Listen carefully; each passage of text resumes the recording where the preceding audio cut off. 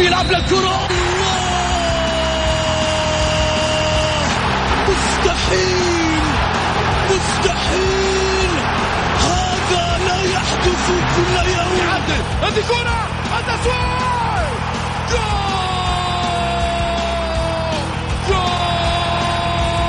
تسويبة متابعة في المرمى، يا الله.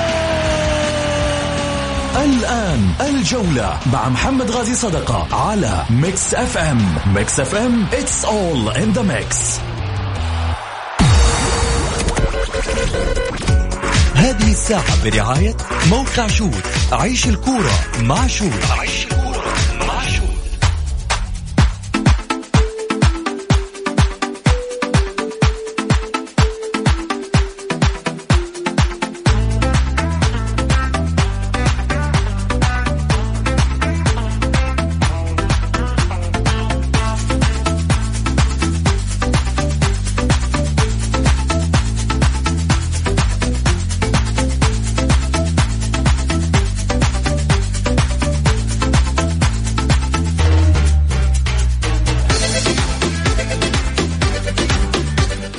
حياكم الله مستمعينا الكرام في حلقة جديدة من برنامجكم الدائم الجولة، الذي يأتيكم من الأحد إلى الخميس. معي أنا محمد غازي صدقة. رحب فيكم في ساعتكم الرياضية في شهر رمضان المبارك. حياكم الله، وكل عام وانتم بخير، وكل يوم وانتم بخير يا رب.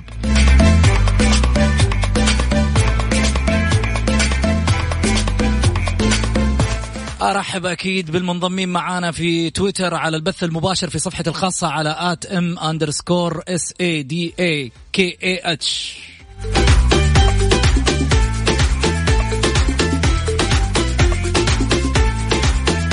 واللي حابين أكيد يشاركونا طبعا على هاشتاج الجولة، وأيضا كذلك عبر التطبيقات الخاصة بميكس اف ام راديو. أنا عارف في ناس كثير ضايفة التطبيقات وقاعدة تسمع البرنامج من خلالها. رحب فيكم أكيد ولكم كل التقدير. واللي حابين يشاركونا على الواتساب أيضا تقدر توجه أسئلتك اليوم لضيفنا. ضيفنا مين راح أقول عنه، بس خذوا رقم الواتساب عندكم أول على 0548811700.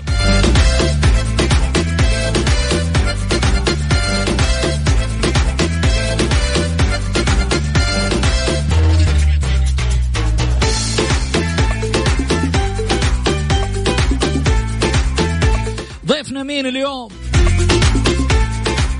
ضيفنا اليوم واحد من عمالقة كرة القدم. ضيفنا اليوم تاريخ يسير على قدميه. ضيفنا اليوم شعار لكرة القدم المميزة المرصعة بالذهب والتاريخ. هو الماسة كانت تدور في وسط الملعب. واحد من لاعبين كرة القدم السعودية اللي يفتخر فيهم الجيل الحالي والجيل السابق والمستقبل، وسيحكي عنه أجيال وأجيال.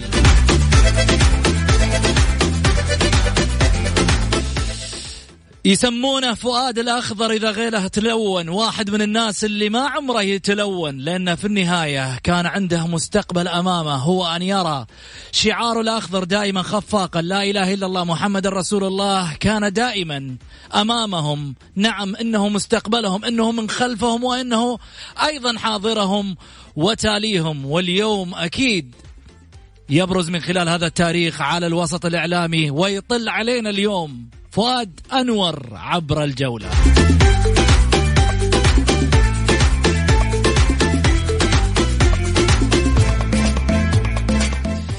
واحد من الناس اللي كانت لعينه دمعت، يعرف أنه في النهاية من حب لشعاره الذي يرتديه سواء في الفريق الشبابي أو كذلك أيضا عندما حل على الفريق النصراوي. واحد من اللاعبين اللي رفع أسهم الكرة السعودية عندما كان في كأس العالم في 94.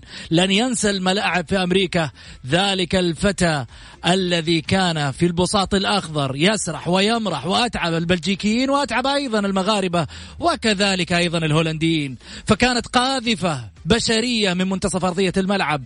كان دائما من يحاكي كرة القدم وهي بين قدميه موسيقى معزوفة خاصة بهذا النجم. اليوم سيطل علينا في الجولة بمعزوفاته الخاصة، ولكن سنكشف تفاصيل وكواليس فؤاد الأخضر. خليني أكشف تفاصيل أبو خالد. يا هلا يا هلا ويا مسهلا. يا هلا والله وسهلا أخوي محمد، وأشكرك حقيقة على هذه المقدمة الجميلة واللي رجعتنا بالذكريات إلى سنوات مضت. حقيقة يعني ليس مجاملة، وأنا دائما يعرفوني الإعلاميين، يعرفوني الجميع أني ما أجامل، عشان كذا ما أطلع كثير في القنوات. والدك غازي صدقة قدم شيء كبير، وأنا حقيقة أنا أكون صريح معك، أنا في ذا الوقت ما أطلع مع أحد حدي لين 12:30، ولكن تقديرا للوالد وتقديرا أيضا لقامته وأيضا اتصاله علي أقنعني أن نجلس لين الساعة 2. ولا ترى حتى شوف مش تكبر ولا لا، أنا عندي طقوس وعندي أشياء ما يعني أتعدى وقت معين حتى في القنوات. يعني يوم كنت في 24 كنا نطلع في رمضان، أنا الساعة 12:30 أستاذن من عندهم وأقوم من بين الزملاء إذا تبغوني أطلع. اليوم إن شاء الله يعني أنا وأنت نطلع على الجمهور السعودي والذكريات الجميلة، وإن شاء الله بإذن الله أنا وياك نقدم حلقة تليق بالمستمعين إن شاء الله بإذن الله. وهذا ما نطمح له للجمهور السعودي العاشق لكرة القدم. وأيضا أحب أقول المملكة العربية السعودية بحكومتها الرشيدة وفي مقدمتهم خادم الحرمين الشريفين وسمو سيدي ولي العهد، والأشياء اللي جالسين يقدمونها حقيقة للشعب السعودي وللبلد وللمغتربين والناس اللي تجي، مش نرفع لهم القبعة فقط، نرفع لهم القبعة وقبل الجبين وعلى اليد بكل منهم خادم الحرمين الشريفين وسمو سيدي ولي العهد. وهذه حقيقة يمكن شاهدها يعني الجمهور السعودي، الشعب السعودي، ماذا قدمت المملكة العربية السعودية لشعبها وعزتهم وقدرتهم. لأني أنا واحد من الناس اللي كنت خايف على زوجة بنت أخوي وكانت برا البلد، وشفت التعامل، وشفت التعامل من السفير، وشفت التعامل من القنصل، وشفت من التعامل من جميع المسؤولين لحد ما وصلت للمملكة العربية السعودية. وصلت لجدة وجلست فيها أسبوع، وبعد جدة وصلت إلى الرياض. فإحنا يعني كشعب سعودي حقيقة نفخر بهذه الدولة، نفخر بما قامت به هذه الدولة. وهذا كان امتحان من رب العالمين لتبين المملكة نعمة المملكة ونعمة الجواز السعودي ونعمة إنك سعودي. وحقيقة له بتطبيل وله بمجاملة وله بأي شيء يخطر في ذهن أي مستمع. المملكة العربية السعودية قامت بشيء لا يقوم به حتى الدول الكبيرة، وهذا حقيقي وشاهدوه ولمسوه جميع المواطنين، مش جميع المواطنين، جميع أيضا من يعيش على هذه الأرض الطيبة الطاهرة.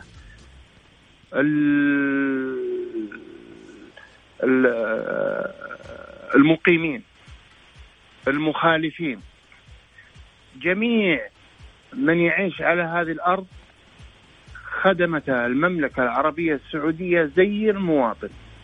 فلذلك أنا أقول نفخر حقيقة أن شعارنا لا إله إلا الله محمد رسول الله، وأيضا تحت قيادة رشيدة ممثلة في خادم الحرمين الشريفين وسمو سيدي ولي العهد. وآسف على هذه الإطالة وهذه المقدمة.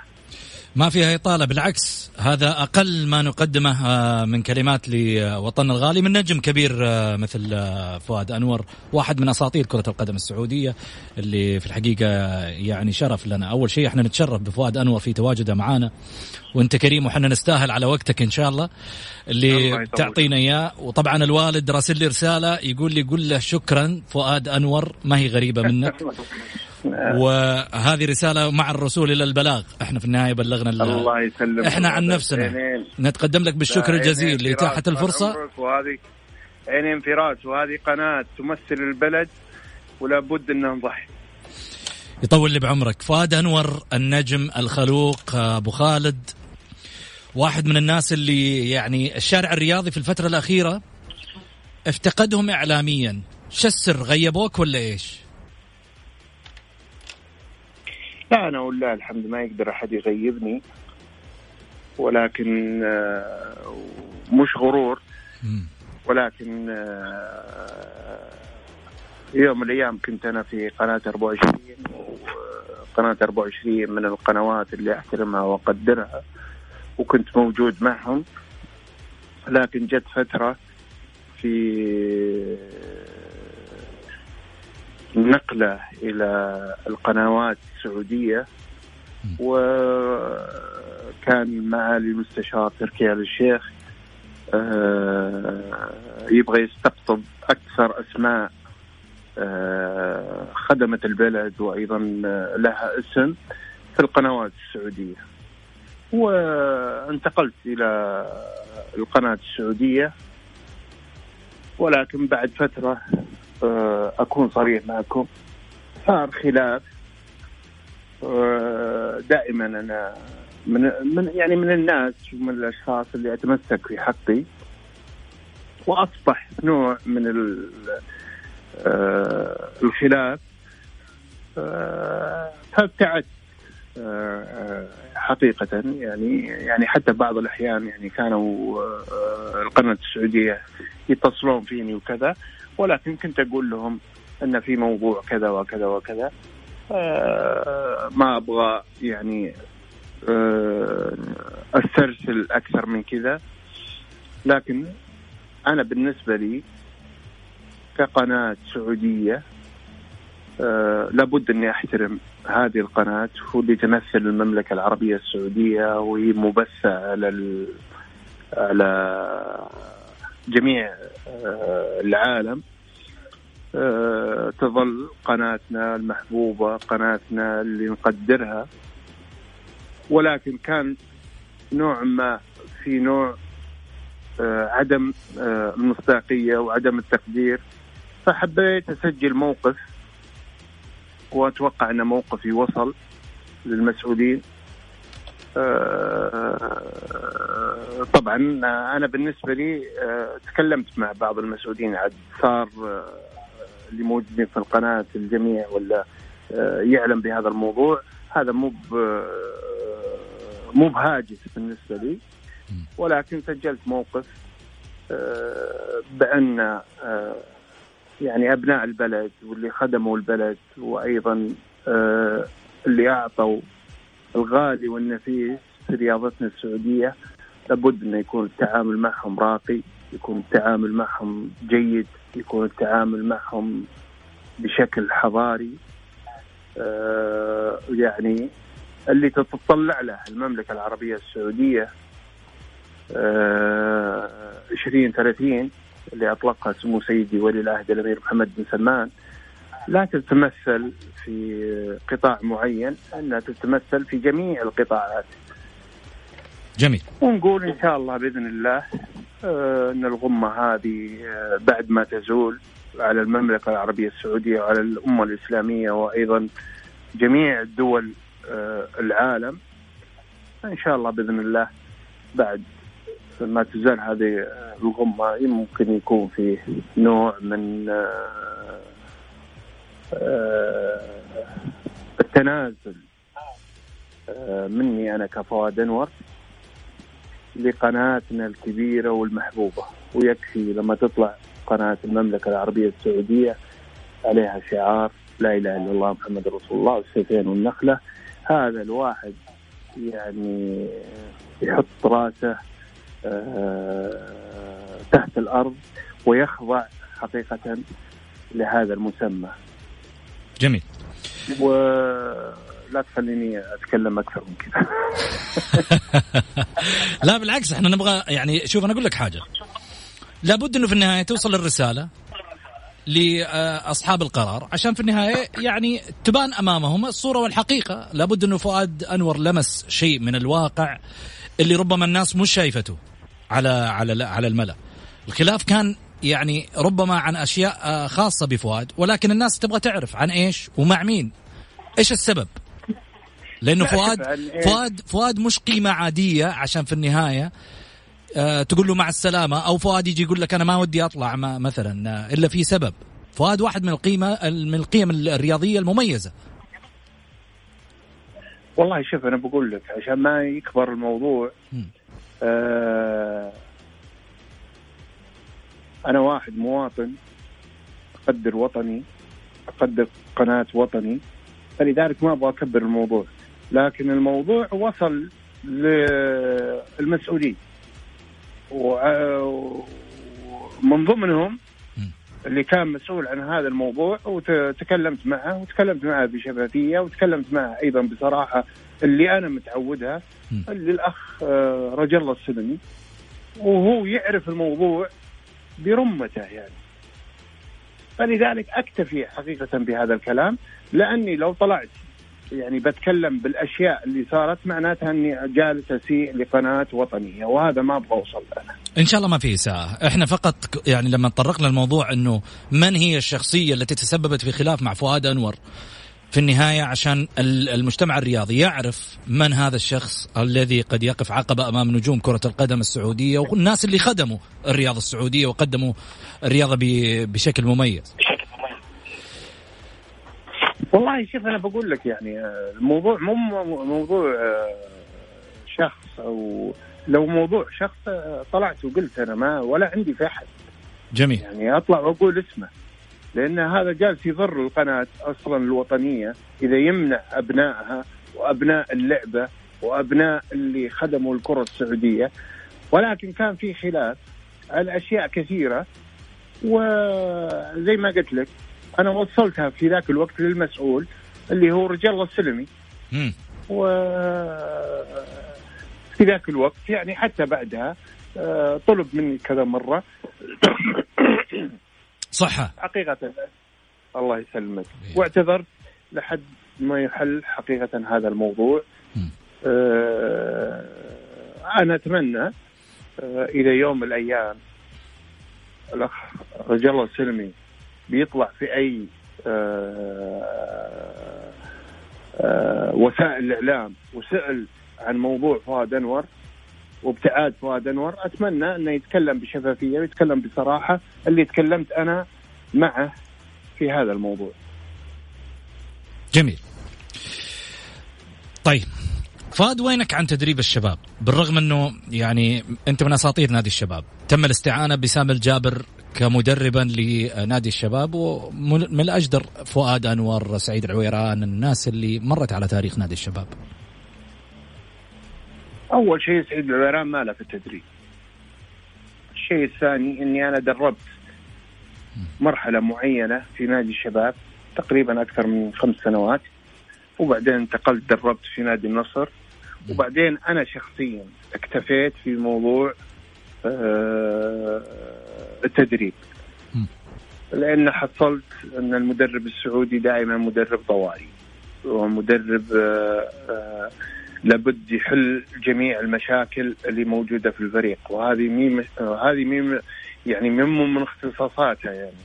يعني المفروض أنت مدرب، أنت تدرب فريق داخل الملعب، لكن انك تجيب لاعب من بيتها، تقنع لاعب، تقنع ابو لاعب، يعني هذه مش من شغلك، الا اشياء اضافيه حبا في هذه المواهب وحبا ايضا في النادي اللي انت تعمل فيه. وعملت هذا الشيء كثير، وانا افتخر يعني اخر جيل اللي هو الجيل الثالث يسمى في نادي الشباب اشرفت عليه 3 سنوات. طلع منهم حسن معاذ، طلع منهم عبد الله الشهيل، طلع منهم وليد عبد الله، طلع منهم فيصل السلطان، طلع منهم محمد الهليل، طلع منهم سند شراحيلي. هذه 3 مجموعات مرت في تاريخ الشباب، مرت في تاريخي لما طلعنا احنا كمجموعة، ومجموعة عيال عطيف، ومجموعة ايضا عبد الله الشهيل وحسن معاد، والمجموعة اللي ذكرتها. وانتقلت إلى نادي النصر، وأفتخر يوم من الأيام أني بعد أشرفت على لاعبين مثلوا المنتخب، مثلا زي مثلا والله صارت يا ولد كبرنا احنا. وين كبرت يا ابوي؟ لسه بدري ترى. شايفينك في حفل الاعتزال الأخير ما شاء الله، مواهب وشغل. الله العنزي، وأيضا شراحيلي، وأيضا نجم المحور اللي هو إبراهيم غالب، عدد يعني من اللاعبين. هذه اكتشافات فؤاد. لما تشرف على هذه العالم وتطلعها الفريق الأول وتنتقل إلى المنتخب، أنت تفخر بهذا الشيء. جميل. لما أشوف أنا يوم الأيام يعني 5 6 7 أساسيين في المنتخب يوم الأيام أشرفت عليهم، هذه قمة السعادة أنا عندي. فبعدها تركت التدريب وتحولت إلى مشرف، وعملت في نادي الشباب كمشرف على الفئات السنية، لأني أنا أعشق حقيقة هذه الفئة، وأعرف أن هذه الفئة هي ركيزة للنادي وركيزة للكرة السعودية. عرض علي يعني في نادي النصر، وعرض علي في نادي الشباب اني اطلع للفريق الاول، ولكن كنت دائما ارفض. ويوم من الايام كان الامير خالد بن سعد الله يطول في عمره وفي هذا الشهر المبارك يمتع بالصحة والعافية. آمين. وايضا الامير فيصل بن عبد الرحمن بن سعود الله يمتعه ايضا بالصحة والعافية. كانت علاقتي معهم جيدة وعلاقتي معهم قوية، وكانوا في ذاك الوقت يعني يثقون يعني في رأيي، ويثقون أيضا في إمكانياتي. ولكن حقيقة رفضت لحد مرة في نادي الشباب أقيل أحد المدربين، وأشرفت على الفريق الأول بضغط من سمو الملكي الأمير خالد بن سلطان، وأيضا الأمير خالد بن سعد، وجلست 2 شهرين في الفريق الأول. ولكن أنا رغبتي دائما في الفئات السنية، والحمد لله يعني حتى في الفترة الأخيرة لما رجعت الفئات السنية، يعني أقول للجمهور يمكن الكثير ما يعلم يعني على هذا الكلام، كان عبد الله الحمدان في الناشئين وصعدته من الناشئين لدرجة الشباب، كان عبد الله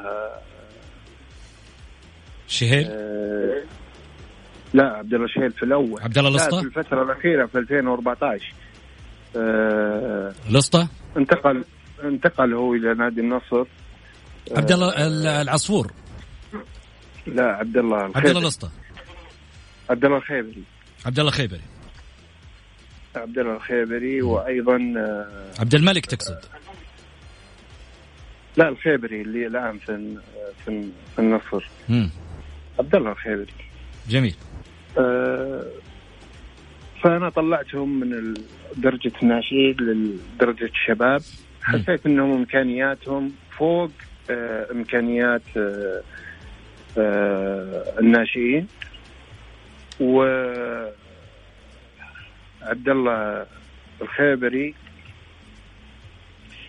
يعني حتى كان الفريق الأول ذيك الأيام في 2014 مشارك في كأس آسيا، كانوا يحتاجون لاعبين شباب، ورشحته أنه يطلع للفريق الأول، والله الحمد يعني مثل الفريق الأول وهو عمره تقريبا 18 سنة أو 17 سنة في كأس آسيا.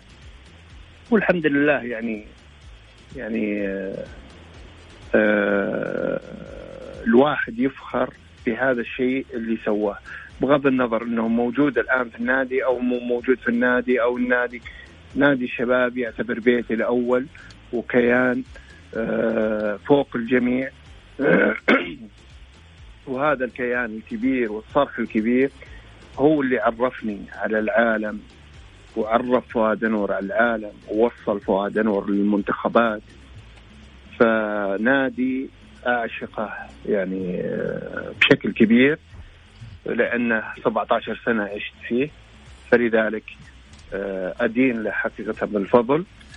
وبعد ذلك أدين أيضا بالفضل النادي اللي انتقلت له، نادي النصر، بحيث أنه كمل عقد فؤاد أنور في مسيرته الرياضية والعالمية، أني مثلت في كأس العالم للأندية. ولكن يظل الأب الروحي اللي احنا عشنا تحت أجنحته الأمير خالد بن سعد، وأيضا لا أنسى أيضا والدي، أيضا الأستاذ محمد جمعة الحربي، وأيضا الأستاذ منصور المالك. هذولي شكلوا في حياتي الرياضية قوة وخبرة وقيادة. تعلمت القيادة منهم، رغم أني كنت يعني على مستوى الحواري وعلى مستوى المدارس دائما كنت أنا كابتن، وكنت أنا اللي أشارك يعني مدرس الرياضة في بعض التشكيلات وكذا. ولكن عندما جاءت الزبدة شكلوا شخصية فؤاد أنور الثلاثة اللي قلت لك. ورغم مروا على نادي الشباب أيضا رؤساء أحترمهم وأقدرهم، ما أبغى أعد يعني ناس يعني وأنسى ناس، لكن الثلاثة هذولي أتوقع أنهم لهم يعني في نفسي يعني أنهم قدموا فؤاد أنور بالشكل الصحيح في نادي الشباب وأيضا في المنتخبات الوطنية. جميل. حناخذ من وقتك بس ثواني، حنطلع فيها الفاصل، وبعد الفاصل عندنا سؤال مع فؤاد أنور. فؤاد أنور، ما سر خلافك مع البلطان؟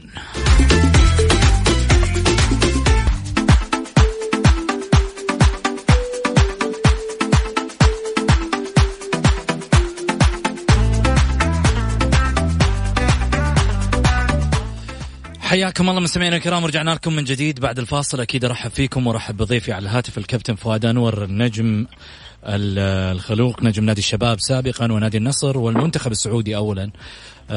فؤاد، هلا وسهلا فيك أبو خالد. يا هلا والله وسهلا حبيبي. أبو خالد، خلني أسألك إيش سر خلافك مع خالد البلطان رئيس نادي الشباب الحالي؟ يعلم الله في هذا الشهر، يمكن خالد البلطان يعرف هذا الموضوع. عمري ما صار في بيني وبينه خلاف يعني شخصي.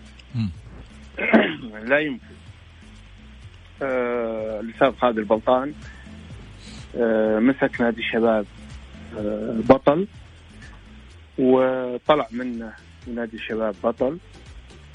لكن لما يكون في أشياء في نادي الشباب الواحد يطلع يتحدث عنها، مو معناتها يعني أن في خلاف بيني وبين الرئيس. أنا متعود دائما لما أبغى نادي دائما يكون في القمة. ولما أطلع وأتكلم عن الشباب، خاصة في الفترة الماضية اللي كان فيها الأستاذ خالد البلطان، مش الفترة هذه إحنا نعرف كشبابيين وكلاعبين أن النادي مر بفترة صعبة جدا، والعودة حتكون برضو صعبة جدا، إلا بالعمل الجيد والعمل اللي يتناسب مع المرحلة. لكن غير كذا يعني ترى في ناس كثير يعني لما فؤاد أنور يطلع يتكلم عن نادي الشباب وناقصة ولا في أشياء يقول في خلاف بينه وبين خالد البلطان. وأنا أتوقع الأستاذ خالد البلطان على قيد الحياة، الله يطول عمره ويعطيه الصحة والعافية، ممكن يطلع يقول أي يوم يقول والله صار بيني وبين فؤاد أنور خلاف. فالرجل هذا أحترمه وقدره. لما نتناقش يعني لما أطلع يعني في التلفزيون وأتكلم وتناقش، هذا من حقي أنا كناقد. ومن حقي أنا كمحب يعني لنادي الشباب إني أتكلم عن ما كان يدور يعني حقيقة في الفترة الماضية في نادي الشباب. مش معناتها أني أنا لما أطلع أتكلم عن نادي معناتها أنا ضد سامي، ما أتكلم عن النادي معناتها أنا ضد البلطان، أتكلم عن النادي معناتها ضد إن عبد الله القريني. مو بشرط. لا، أنا لما أجي في التلفزيون وأطلع للناس لازم أطلع بحقيقتي اللي أنا متعود عليها. أطلع بحقيقتي الشفافية، بحقيقتي الصراحة، وهذا اللي متعودين عليه، لا جمهور ولا لعيبة ولا العالم هذه كلها. وحتى على مستوى الفترة اللي كنت أدرب فيها في المراحل السنية، تلقى واحد عمره 30 سنة الآن ولا 35 سنة، لما أطلع أنا أتكلم وأجامل من هنا وأجامل من هنا، يقول هذا اللي كان مسوي علينا فرعون وجالس يتكلم بالحب النادي وحب المدري ايش. لازم اكون يعني انا في وجهة نظري اني صادق مع الجمهور. وانا اتوقع ان يعني الصراحة بيني وبين الجمهور او الصراحة في الاعلام ما هي بعيب. يعني الاغلبية يعني تعاملوا مع فؤاد أنور انه والله عيب يتكلم في هذا الموضوع، عيب يتكلم في هذا الموضوع، رغم ان في ناس تطلع في الإعلام يوميا تشبع الناس بالتعصب والتدلس وعدم مصداقية وفي الطرح وأشياء كثيرة. حقيقة الغث والسمين أصبح موجود في الإعلام الرياضي السعودي، والعالم ما تتطرق لهذه المواضيع.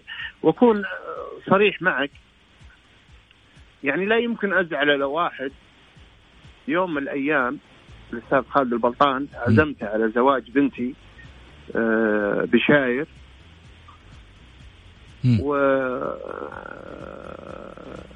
واعتذر مني، قال أنا والله طالع وعندي سفر الظاهر مع العائلة وكذا، وقدم لي معونة زواج لبنتي. ورغم الناس تقول خلاف بين خالد البلطان وبين فؤاد أنور، بين خالد البلطان أي مناسبة تكون عنده فرحة تلقاني أول واحد أروح للبيت وبارك عليه. لما يصير عنده مأساة يعني في عزات والده الله يرحمه ويغفر له ويتقبلها في هذا الشهر قبول حسن، أول واحد أروح وأعزي، أقوم بالواجب وأقوم بالأشياء اللي تربيت عليها وبالأشياء اللي أنا يعني لما شخص يقف معك في زواج بنتك ويعلم الله أني رحت قدمت له البطاقة ولا شفتها أصلا، حطيتها في السنترال عنده، ما قبلته ولا طلبته، ولكن قام بمبادرة جيدة وتحسب له عند فؤاد أنور، لأن فؤاد أنور دائما اللي يحسنون له واللي يوقفون معه يقدرهم تقدير بالشكل الكبير. فتخيل أنت لو تحط راسك براس شخص مثلا زي هذا وقف معك مثلا في هذا الموقف وانت أصلا ما طلبته، يعني هذه تعتبر أنا بوجهة نظري تعتبر قلة أدب، وتعتبر وش أقول لك عدم إحساس. وأنا عمري ما كنت كذا، لا مع زملائي، لا في المنتخب عندما كنت كابتن، عندما كنت مدري وش، كنت أسعى في أشياء كثيرة لبعض اللاعبين، ظروف بعض اللاعبين، وكنت أحيانا أحرج نفسي، فهمت؟ ولكن طالما فيها مصلحة لشخص أو فيها مصلحة لواحد معين، والحمد لله رب العالمين الله منعم علي حقيقة بهذه الشخصية وبهذه الشفافية وعدم عدم كلمة أنا وبس. لا يا أخي، أنت لك مرحلة، يجي بعدك ناس، يجي بعدك رؤساء، يجي بعدك لاعبين، يجي بعدك ناس. يعني أنا أشوف كثير من بعض اللاعبين، القليل من يمدح اللاعبين اللي قدموا واللي سووا، أو بعض الرؤساء اللي قدموا واللي سووا. ولكن أنا بقول لك أنا إنسان مع نفسي قبل ما أصير مع الآخرين. أنا إنسان صريح وإنسان أقول اللي عندي. وأنا أعتقد يعني شوف المجتمع الرياضي وخاصة اللي حولي يعرفون شخصية فؤاد أنور، ويعرفونها بشكل جيد جدا. يعني لا يمكن أعطيك شيء وأنت ما تستحقه. يمكن أنك تنزل الملعب أنك تلعب وأنا مسؤول أنك تنزل وأنت ما تستاهل.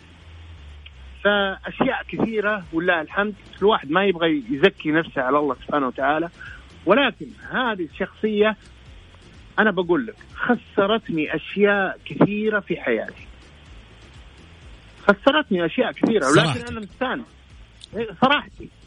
صراحتي والنقاش يعني أنا جت فترة من الفترات ناقشت مع رئيس الهيئة اللي موجود الآن عبد العزيز بن تركي الفيصل. جت فترة ناقشت وكنت بصراحة مع تركي آل الشيخ، مع علي تركي آل الشيخ. جت فترة مع أحمد عيد.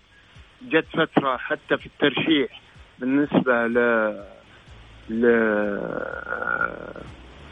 المعمر، بالنسبة للمالك، كلهم كنت يعني صريح معهم واتكلم في أشياء تخدم كرة القدم بغض النظر أنها تخدمني أنا، أقسم بالله وأقولها وأنا صادق. في شهر رمضان لو أفكر في نفسي وأفكر أني أوصل أقسم بالله كان أنا الآن ماسك أكبر مراكز في الكرة السعودية. ولكن أنا طبعي كذا إنسان راضي بهذا الوضع اللي أنا عايش فيه. أكون صادق، أكون صريح، أنقل لك معلومة، أنقل لك صدق، أنقل لك أشياء تخدم البلد، تخدم الكورة، سواء في نادي أو في المنتخب. فأحيانا مش فؤاد أنور، ترى فيه 4 إلى 5 لعيبة في المنتخب من اللاعبين السابقين فيهم نفس المواصفات. فلذلك المواصفات هذه لا يمكن المسؤول يقدر يجيبها. أكون صريح معك. جميل. هذول ناس صريحين، ناس تبي تلعب شخص، ناس تبي تفرض على مدرب، ناس تبي تفرض على شخص. ما يقبلون أبدا. فلذلك هم مخلينهم بعيد، يحترمونهم ويحترموننا والله الحمد. وهذا شيء يعني الشهادة لله. لكن أقربك عندي في عمل لا. أنت ممكن تفضحني يوم من الأيام، وممكن يصير يعني بينك مبعدين فؤاد عشان فؤاد قد يكون سليط في يوم من الأيام، ممكن يطلع المستور بالنسبة مش فؤاد. أنا أقول لك مش فؤاد أنور. أنا في ناس يعني 4 إلى 5 لاعبين من اللاعبين السابقين لا يمكن يقربون محلات حساسة. محطوطة عليهم العين. محطوطة عليهم العين. مش محطوطة، عارفين توجههم، عارفين صراحتهم، وعارفين قوتهم، وعارفين انهم بيتكلمون، وممكن يطلع يوم من الايام يتكلم في الاعلام. فلذلك هم حاطينهم انت معزز ومكرم بس لا تقرب عني. انت من ضمن الاسماء هذه؟ اي نعم انا من ضمن الاسماء. جميل. حنروح مع بعض على فقرة اسمها صراحة نجم. أنت من أول حلقة وأنت صريح. هذه الفقرة أصلا تعتبر تكميلية لصراحتك. يعني أنا أستغرب أنه في فقرة حنسميها صراحة نجم وهي اللي مفترض تطلع فيها بالصراحة. بس من بداية الحلقة ما شاء الله أبو خالد إلى هاللحظة هو على المكشوف كذا بأريحية. بس عموما حنروح للفقرة وحتجاوبني عليها دائما الأسئلة اللي هي في فقرة صراحة نجم إجابتها بالمختصر. طول لي بعمرك. حنروح لصراحة نجم مع فؤاد أنور.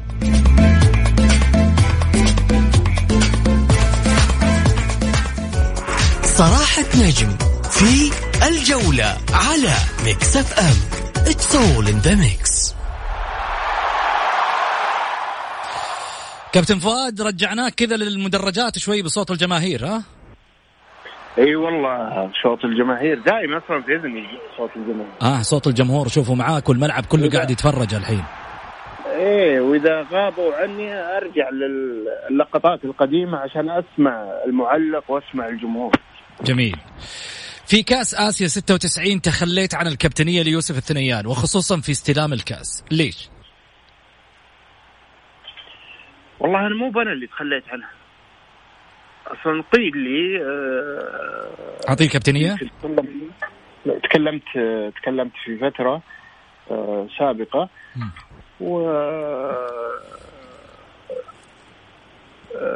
كان الأستاذ فهد الدهمش والأستاذ أحمد عيد الله يرحم الأستاذ فهد الدهمش، آمين يا رب العالمين، في هذا الشهر المبارك من آمين. أفضل الإداريين اللي مروا على الكرة السعودية، ومرت حقبة حققها هذا الإداري لم يحققها أي إداري من قبل. الأستاذ فهد الدهمش هامة رياضية، يحتضن الجميع، رجل صريح، رجل قوي، رجل يهمه مصلحة المنتخب ولا يهمه مصلحة لاعب، أو اللاعب هذا هو في أي نادي وهذا في أي مدري إيش، ما يعترف حقيقة في هذا الأمور. فكانت فقال أسمع أنا يعني كان فهد الدهمش قال أنا والله ماني بقايل له، فجاني الأستاذ أحمد عيد قال فؤاد نبغى الكابتن يوسف الثنيان يرفع الكاس لأن آخر مشاركة له وكذا. قلت له من مين؟ قال لي المسؤولين يبغون أنك تتنازل ليوسف أنه يرفع الكاس. فأنا قلت له خلاص ما في مشكلة. طبعا وقيد قلتها سابقا يعني لو لاعب زي غير يوسف الثنيان، أنا من عشاق يوسف الثنيان ومن الناس اللي لعبت مع يوسف الثنيان في الحواري قبل ما ننتقل للأندية، وسبقني حقيقة في المنتخبات. منتخب 88 كان موجود هو في المنتخب الأول وأنا كنت في منتخب الناشئين، وأنا أعشق حقيقة هذا اللاعب. وهذا اللاعب يعني أنا بالنسبة لي أعتبره أسطورة الكرة السعودية بعد ماجد عبد الله. قدم لكرة القدم أشياء كثيرة، وأفضل لاعب آسيوي في المركز اللي كان يلعب فيه يوسف الثنيان. ذكرت يوسف بعد ماجد، سامي ما هو أسطورة؟ لا شوف الأساطير كثير في الكرة السعودية، بس دائما مقارنات ما بين ماجد وسامي كابتن فؤاد. لا بس أنا أتكلم عن نادي الهلال. عن نادي الهلال شوف أنا بوجهة نظري أنا سامي زميل وصديق، وعشنا أنا وياه يعني مراحل في الفئات السنية لحد ما وصلنا المنتخب الأول. بس كأسطورة لنادي الهلال أنا أعتبر رقم واحد يوسف الثنيان، يجي رقم 2 سامي الجابر. ماجد عبد الله أنا أعتبره أسطورة الكرة السعودية. جميل. أنت طلعتنا برا الموضوع. إيه فأقول لك وطلع يوسف لاعب يستاهل ورفع الكاس. لكن اللي كان الاستغراب إنما عندما وصل الموضوع الأمير فيصل بن فهد أمر إن فؤاد أنور عندما تنزل الطائرة بالمملكة العربية السعودية ينزل هو الأمير سلطان بالكاس، وأيضا يتجه الباص إلى السيد الملك فهد ويكون فؤاد أنور هو الكابتن. وأنا أعتبرها كان إنصاف في ذاك الوقت الحق فؤاد أنور. حتى الجميع كان ترى مستغرب يعني. فوجئنا في الملعب أن يوسف يطلع يرفع الكاس، وفوجئنا أيضا في الطيارة قبل بعد ما دخلت أجواء المملكة كان أبو عبد العزيز الله يطول في عمره ويخليه الدهام طلع في الميكروفون طبعا حق الطائرة وقال سينزل سمو الملكي الأمير سلطان بن فهد والكابتن فؤاد أنور بالكاس إلى أرض الوطن. وأنا أتوقع أنها نوع ما كانت منصفة. جميل. واحد رفع الكاس في أبو ظبي والثاني ينزل به في الرياض. جميل. فؤاد، لو سألتك على الأمير سلطان بن فهد شو بدك تقول عنه؟ سلطان بن فهد، الأمير فيصل بن فهد الله يرحمه ويغفر له. طبعا الرجل هذا قائد للإنجازات وقائد أيضا للحركة الرياضية في المملكة العربية السعودية، حتى مقرات الأندية كانت في عهده، وأيضا قدم المملكة في كثير من المحافل بالشكل الرائع جدا. الحمد لله أن في عقنا كثير حقيقة من الإنجازات. ونائبه كان الأمير سلطان بن فهد. الأمير سلطان بن فهد هذا لو نقول عليه ما نقول حقيقة ما نوفيه حقه. كان الأخ، وكان الصديق، وكان المسؤول، وكان وقت التدخل الصحيح والجريء تلقاه متواجد. رجل أنا أقول زي ما ظلموا بعض اللاعبين اللي قدموا الكرة السعودية وغيبهم الإعلام، الأمير سلطان بن فهد وغيب أيضا في الإعلام في الفترة الأخيرة، رغم ما حققه مع المنتخب، سواء دورة خليج اللي استصعد تقريبا 24 سنة، تأهل كأس العالم في 94، تأهل كأس العالم 94. طبعا كان خلفه الأمير فيصل بن فهد، ولكن بالنسبة احنا كلاعبين كان في الواجهة بالنسبة لنا الأمير سلطان بن فهد. واللي لا يشكر الناس لا يشكر الله عز وجل. جميل.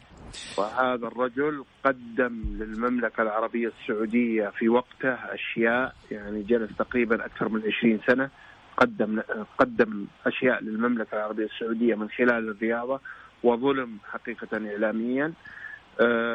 الفترة الأخيرة اللي كان فيها ما يتحمل هو المسؤولية. هناك لاعبين داخل الملعب خذلوا المملكة وخذلوا سلطان بن فهد معها. فالرجل هذا من الطيبة اللي موجودة فيه، لو أنت تبي غترته صحة وعطاك إياها. فدائما صاحب القلب الكبير، صاحب التعامل، صاحب اللي يجمع اللعيبة، اللي دائما ما تشوفه معصب، دائما يكلمك يعني كأب كأخ. يمكن الكثير فهمت حتى من بعض اللاعبين، يعني من زملائي، يعني لما يطلعون في الإعلام لما يتكلم عن إنجازات ما يذكر حقيقة هذا الرجل. أنا بالنسبة لي سلطان بن فهد يعتبر رجل خدم وطنه وخدم الرياضة بمراحل كثيرة كانت المملكة ممكن ما توصل لها، لكن بفضل فيصل بن فهد رحمة الله عليه. وأيضا هذا الرجل اللي كان إحنا بيننا وبينه اللقاءات، وبينه وبين النقاش، وبينه وبين أشياء كثيرة. يا رجل مرة كان المنتخب السعودي في بداية معسكر 94 وأطلق أن لاعبين المنتخب ما راح يشاركون، وكنا حنعسكر في جدة وعارفين المعسكر أنه 5 شهور. عسكرنا في الرياض ثم حننتقل في جدة في رمضان. فكلمت أحد الكباتن اللي كانوا موجودين في موضوع، قال والله ما نقدر نتكلم فيه. كلمت النائب ما قدر يكلمه، ما في إلا نستأنف. حتى كلمت الأستاذ فهد الدهمش قال يا فؤاد في موضوع يعني ما قد صار في الكرة السعودية، كيف أنت تبغى تتكلم فيه؟ فأنا من عنادي دائما لما جاء الأمير سلطان بن فهد اجتمع فينا في الملز قبل ما نروح الجدة، فدائما هو في آخر حديثه يقول من عنده كلمة، من عنده اقتراح، من عنده. فالجميع ساكت، فقلت أنا طال عمرك. فقال ما دي تفضل يا فؤاد. قلت لا، أنا والموضوع هذا ودي أتكلم بيني وبينك لأنه ممكن يرفض وممكن يوافق عليه. فطلعوا اللعيبة كلهم وجبت الكرسي وجلست جنبه وبيني وبين الأستاذ فهد الدهمش. قالوا وش عندكم؟ قلت طال عمرك كنا بنعسكر 5 شهور، فترة طويلة.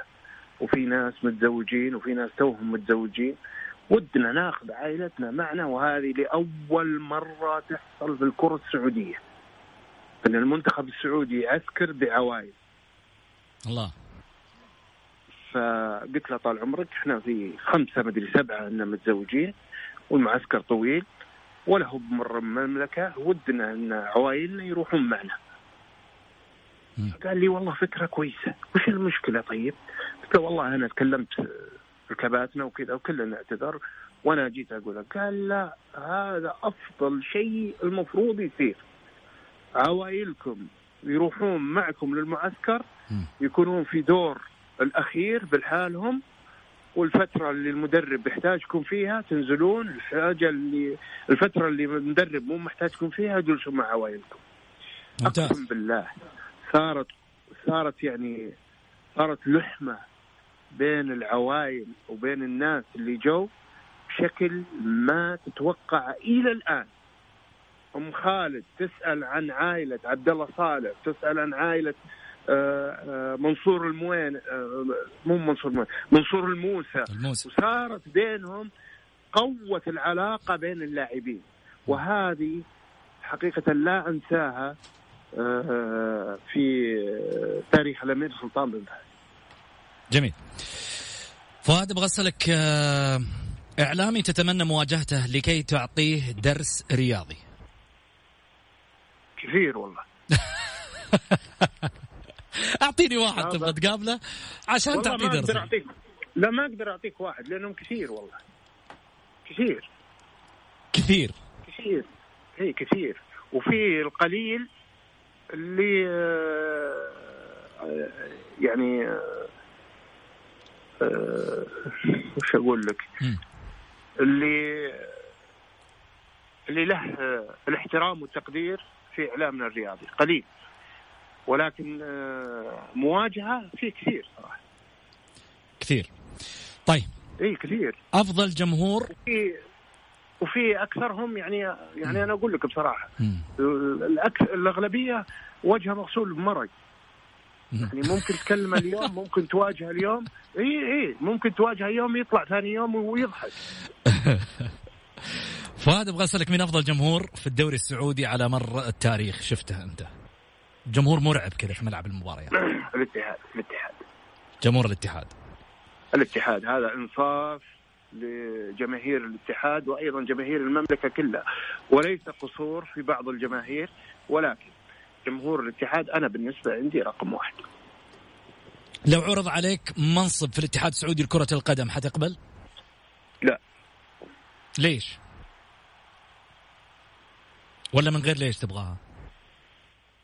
لا مو من غير ليش أقولها بصراحة، لأن أنا بقول لك ما راح أرضى بالأشياء اللي جالسة تدار في خلف الستار. في أشياء تدار خلف الستار؟ إيه في كثير.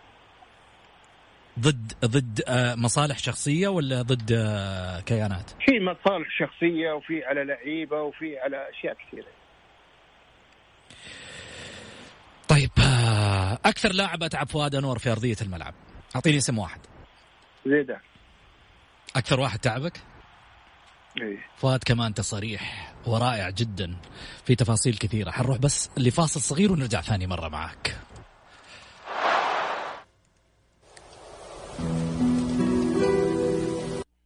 الجولة مع محمد غازي صدقة على ميكس اف ام، هي كلها في الميكس.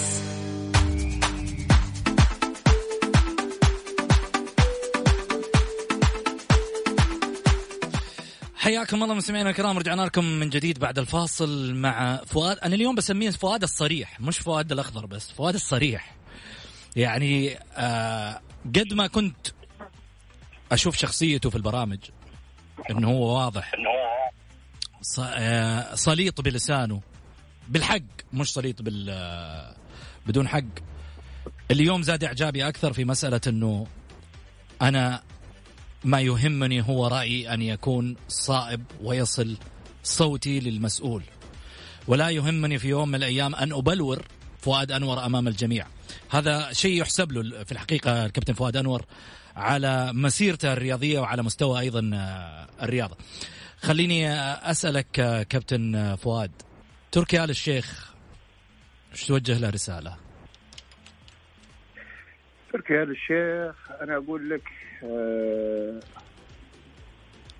يعني بحكم أنه في الشهر المبارك لو حطيته على كتفي ودرت به الحرم المكي مرحوا فيك. جميل. الدوري السعودي، وهذا آخر سؤال لنا، الدوري السعودي حاليا يستمر أو يلغى أو يعطى للمتصدر أو يعطى لبطل الشتاء أو يلعب مربع ذهبي بين الرباعي المتصدر؟ في وجهة نظري يلغى. يلغى. فؤاد أنور، أنا أعرف أنه أنت لك طقوسك مصلحة، أنا بقول لك مصلحة اللاعبين ومصلحة الجمهور ومصلحة البشرية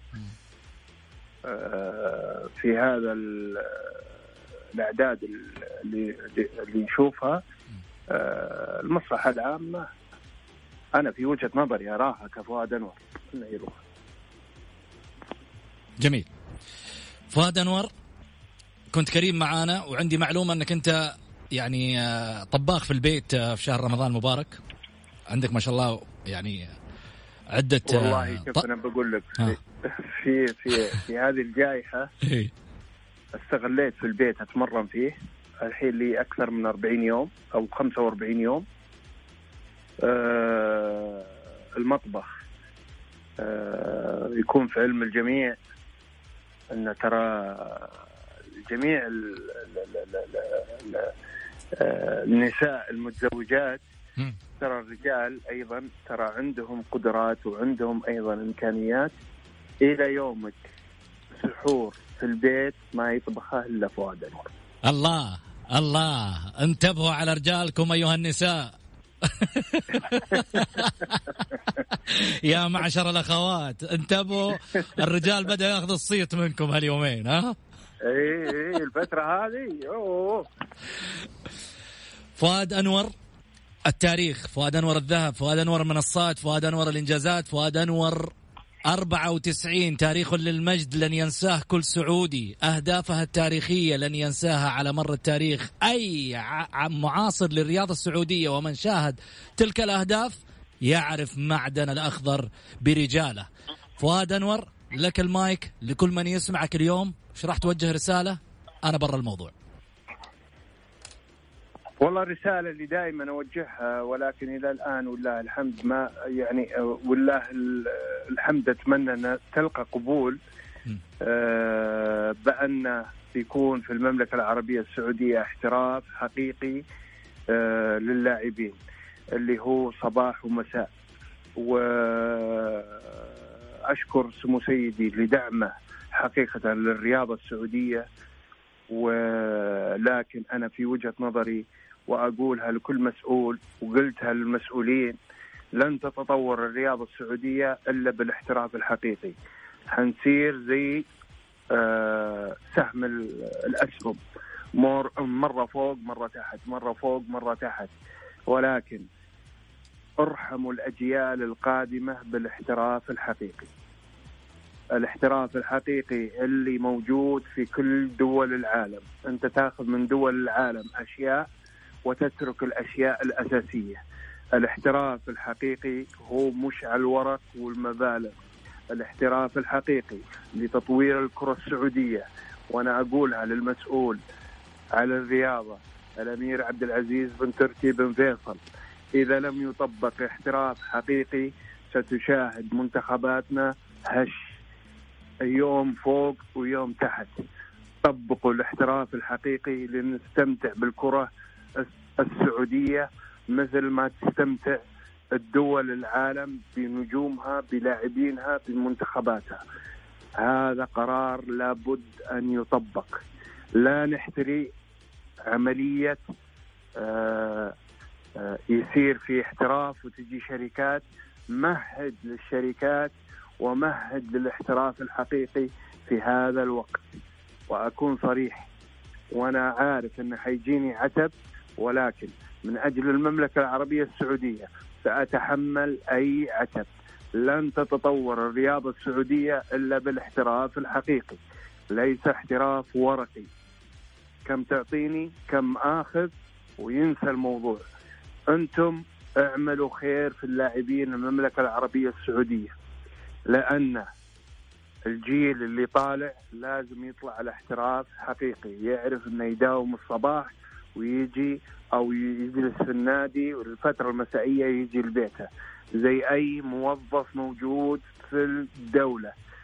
الموظفين اللي موجودين في الدولة لم ياخذوا ما ياخذونه اللاعبين، فلذلك افرض الاحتراف الحقيقي على الجميع.